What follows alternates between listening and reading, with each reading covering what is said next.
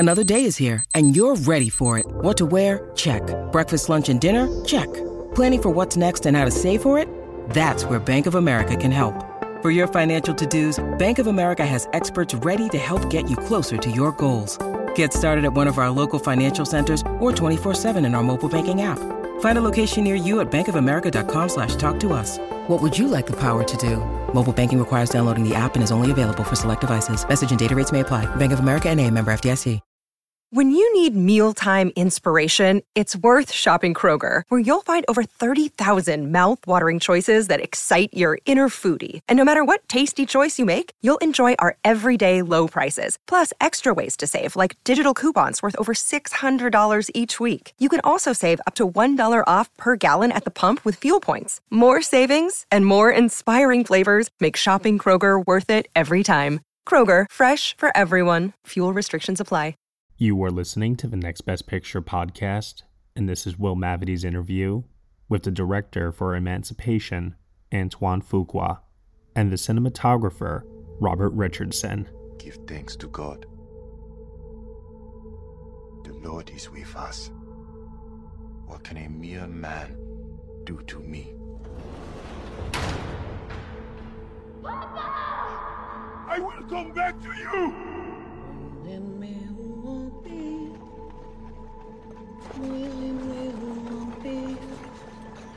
You walk the earth because I let you. I'm your god now.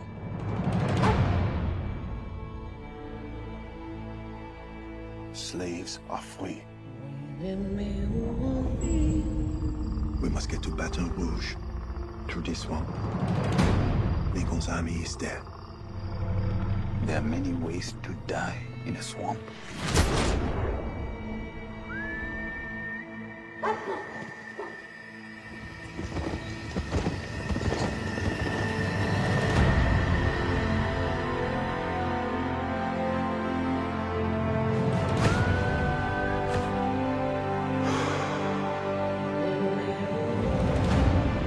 I must get to my family.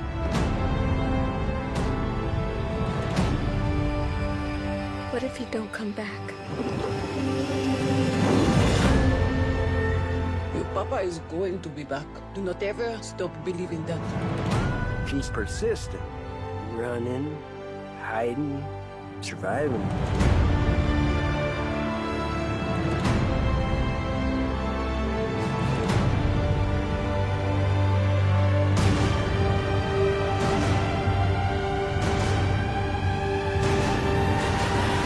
I fight them. They beat me. They whip me. They break the bones in my body more times than I can count.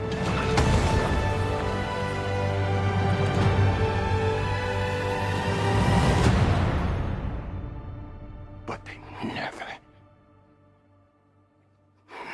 break me. First and foremost, I mean, the big question I have, obviously, is how did you decide on the color grade decision for this? I haven't really seen a Civil War era film that looks like this before. Well, a lot of it, Bob Richardson. It's the picture of Peter that sort of began the journey, right? You look at that photo and you try to figure out how do you capture that reality in some way. And we did a test with a camera where we flew over the wounds. We zoomed in so close where it felt like you were in a drone flying over these mountains and craters and then pulled all the way back. And you realize you're on his back. We did a test and we did it. And it was like you're in another world, on another planet. And that started the conversation about, from a slave perspective, what would this world look like? Hollywood has a tendency to make the golden light, the hallmark. And anyone, black, white, I don't care what color you are, under slave labor, there's no way the world's going to be so bright and beautiful for you. So that began the conversation with Bob as he went out, we were scouting, and he would send me images back. And we sort of found that language along the prep. And we primarily started with things that looked exactly the same, more alien in nature. what the shape of trees were like, what the swamps were like. And then we moved closer and closer because originally it was going to be shot in color, but neither of us, I think, felt the color was the best approach to it. Right. And that's why it ended up with primarily a black and white feel with these hints of color. Right. Which Apple was, they were approved it. So, you know. But when they first saw it, they thought there's something wrong with the system. Where's the color? So I have to imagine shooting this, knowing that you were going to work this color grade, using a lot of natural light in swamps and often in either very dark locations or even at night was pretty hard, right? Tell me about some of that where you don't have a lot of light to work with on the shooting level. Well, for the two of us, there were a lot of more night scenes than you have listed. And we realized that to actually do justice to the environment, it would be very difficult to shoot them at night without also, it suddenly takes on a whole different feeling when you light at night. And I hate to say it, but last night I saw Emancipation, and then I also saw a portion of Platoon. Mm-hmm. And I was looking at some of the scenes where Charlie Sheen is caught in an ambush. And I looked at that lighting and I said, oh my God, it's exactly why we did not do it, because you're lighting something and it took on it was more in character. It felt more real to avoid this sort of stereotypical approach to lighting, large backlights, nighttime, mist, and to try to stay in the realm of where it felt much more flat and tone it like you would have toned a silent movie years ago with, when first silent movies came out, they were toned blue for night, yellow for this, it's like you had these sensibilities, and then two color came in and it shifted and the whole thing. But I think he and I both felt, let's stick with our black and white concept, and we pushed it. Well, there's, obviously the black and white and the darkness are striking, but one of the standouts of the film is its huge final battle. And I know, Antoine, you're no stranger to shooting action. Bob, obviously, you've also shot plenty of spectacle, but that can't have been an easy sequence to pull off. And I noticed there's a lot of drone work going on in here, too. That's... No? Yeah. No, it's more. Actually, it's not. It's the cable cam. It's all cable cam. Oh, okay. So tell me about that. Putting that whole sequence together. Well, no, you go. No. Tell her, because we were going to do it as one shot. Right. He comes out, goes all the way around, comes up over, and it comes back down. And you find Will, and Will holds up the weapon. But you couldn't do it in a one shot, or so you'd have to set up stages, and days would be between the stages to get to the final shot that comes down to Will. Mm-hmm. And at one time, Antoine said, "You know what? Fuck the battle, man. You get down to Will, it explodes, over, cutting out. We don't know. You may be dead. We don't know. That's it." And then, as we were shooting, the movie was going to end there, as a matter of fact. Oh my God! Ooh. And it was like, okay. And then we had this time where we had to wait.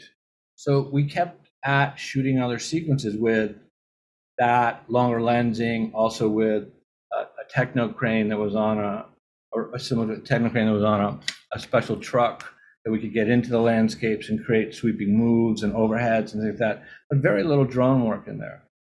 Yeah. Because the drones would affect the smoke. And we had all the explosions. And also, if they get hit by explosions, also you've got a drone flying over people's head, and there's a lot of safety restrictions now in that respect. Yeah, probably for good reason.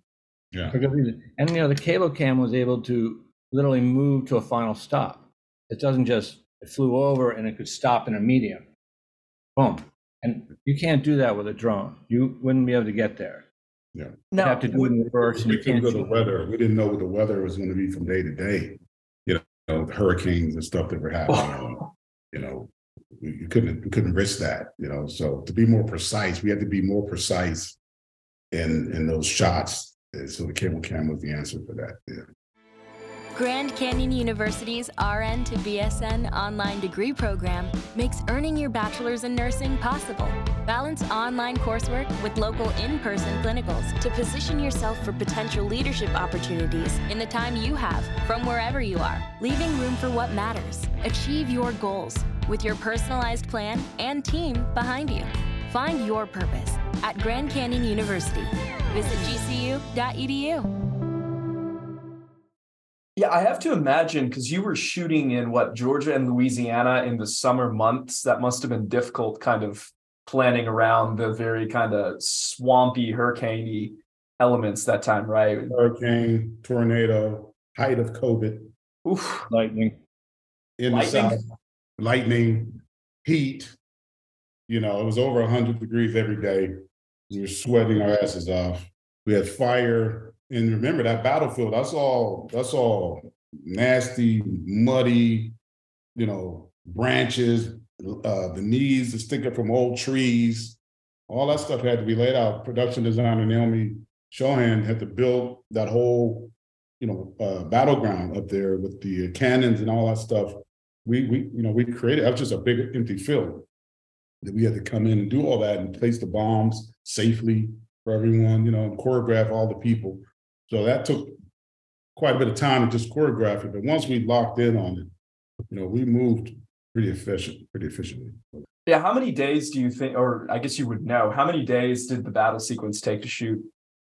Not as many as you think. We did it in nine days. Wow. That's great choreography. We laid it out.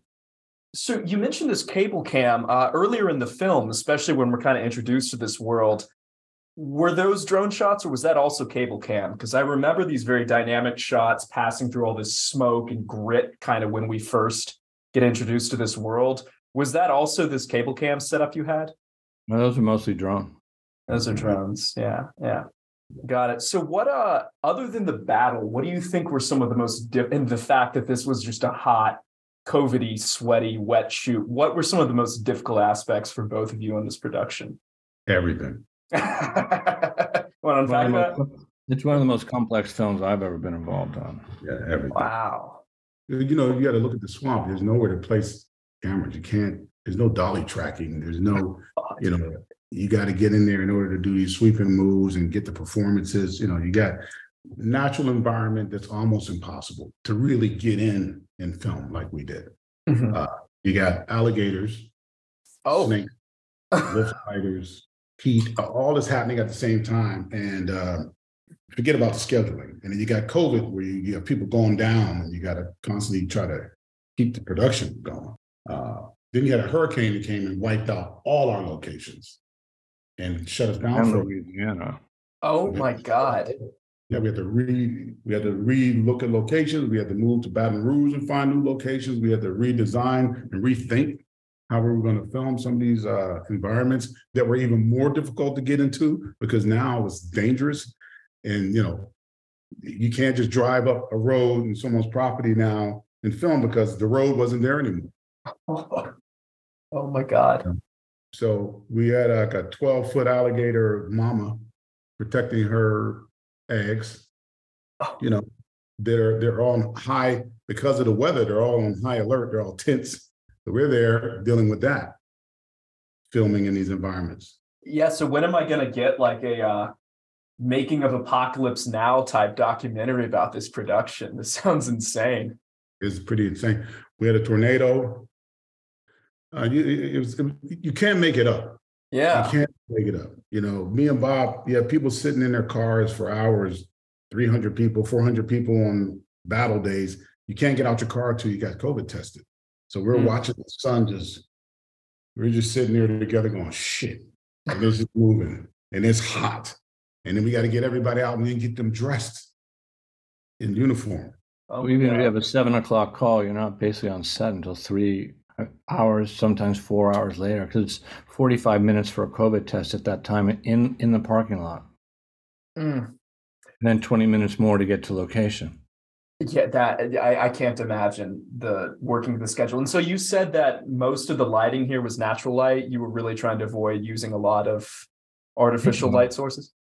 It behooved the film in many ways because it it liberated the camera from having to avoid elements which you would normally be utilizing to help boost the lighting.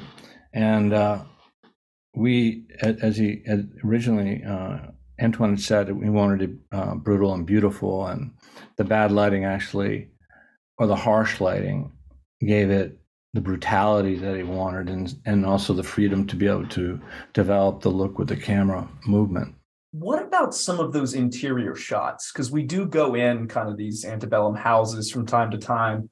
What did you do in terms of lighting sources for some of those sequences? Well, the first one is with Will and his family. It's essentially just lit from those two windows that are in the frame. It's just ambient light, and there's no fill light at all. Wow. Just two small HMIs were placed out of frame up top to hit the white and come down, and then that lit them. And it for whatever reason, it worked. Yeah. And it was magical, actually. I mean, that image of Will, and his wife, and the kids, as portraits, are extraordinarily beautiful. Oh, yeah. Skin tones. And throughout the film, the skin tones, I think, are fabulous. Yeah. Because they're highly expressive. Well, we are about out of time here, but what are both of you guys working on next? Antoine, you got another film coming up from you soon? Yeah, we got something we're working on. I can't say it right now. Of course. I think you'll be excited about it. I am sure I will be. Yeah. And same with you, Bob. Always looking forward to seeing whatever images you put on screen. So it could be 3 in a row with Mr. Fuqua. Ooh. I could be that lucky. And we could turn into 4 if we're listening to somebody else.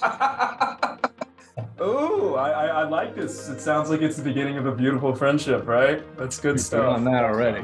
That's my brother. All right. Well, thank you so much, guys. Thank you, man. Good day. Happy New Year's to you. Right. Hey, everyone. Thank you so much for listening to Will Mavity's interview with the director for Emancipation, Antoine Fuqua, and the cinematographer, Robert Richardson, here on the Next Best Picture podcast. You have been listening to the Next Best Picture podcast. We are proud to be part of the Evergreen Podcast Network, and you can subscribe to us anywhere where you subscribe to podcasts. Be sure to leave us a review on Apple Podcasts and let us know what you think of the show. We really appreciate your feedback and your support, which you can also lend on over at Patreon. For $1 minimum a month, you'll get some exclusive podcast content from us. Thank you so much for listening, as always, and we will see you all next time.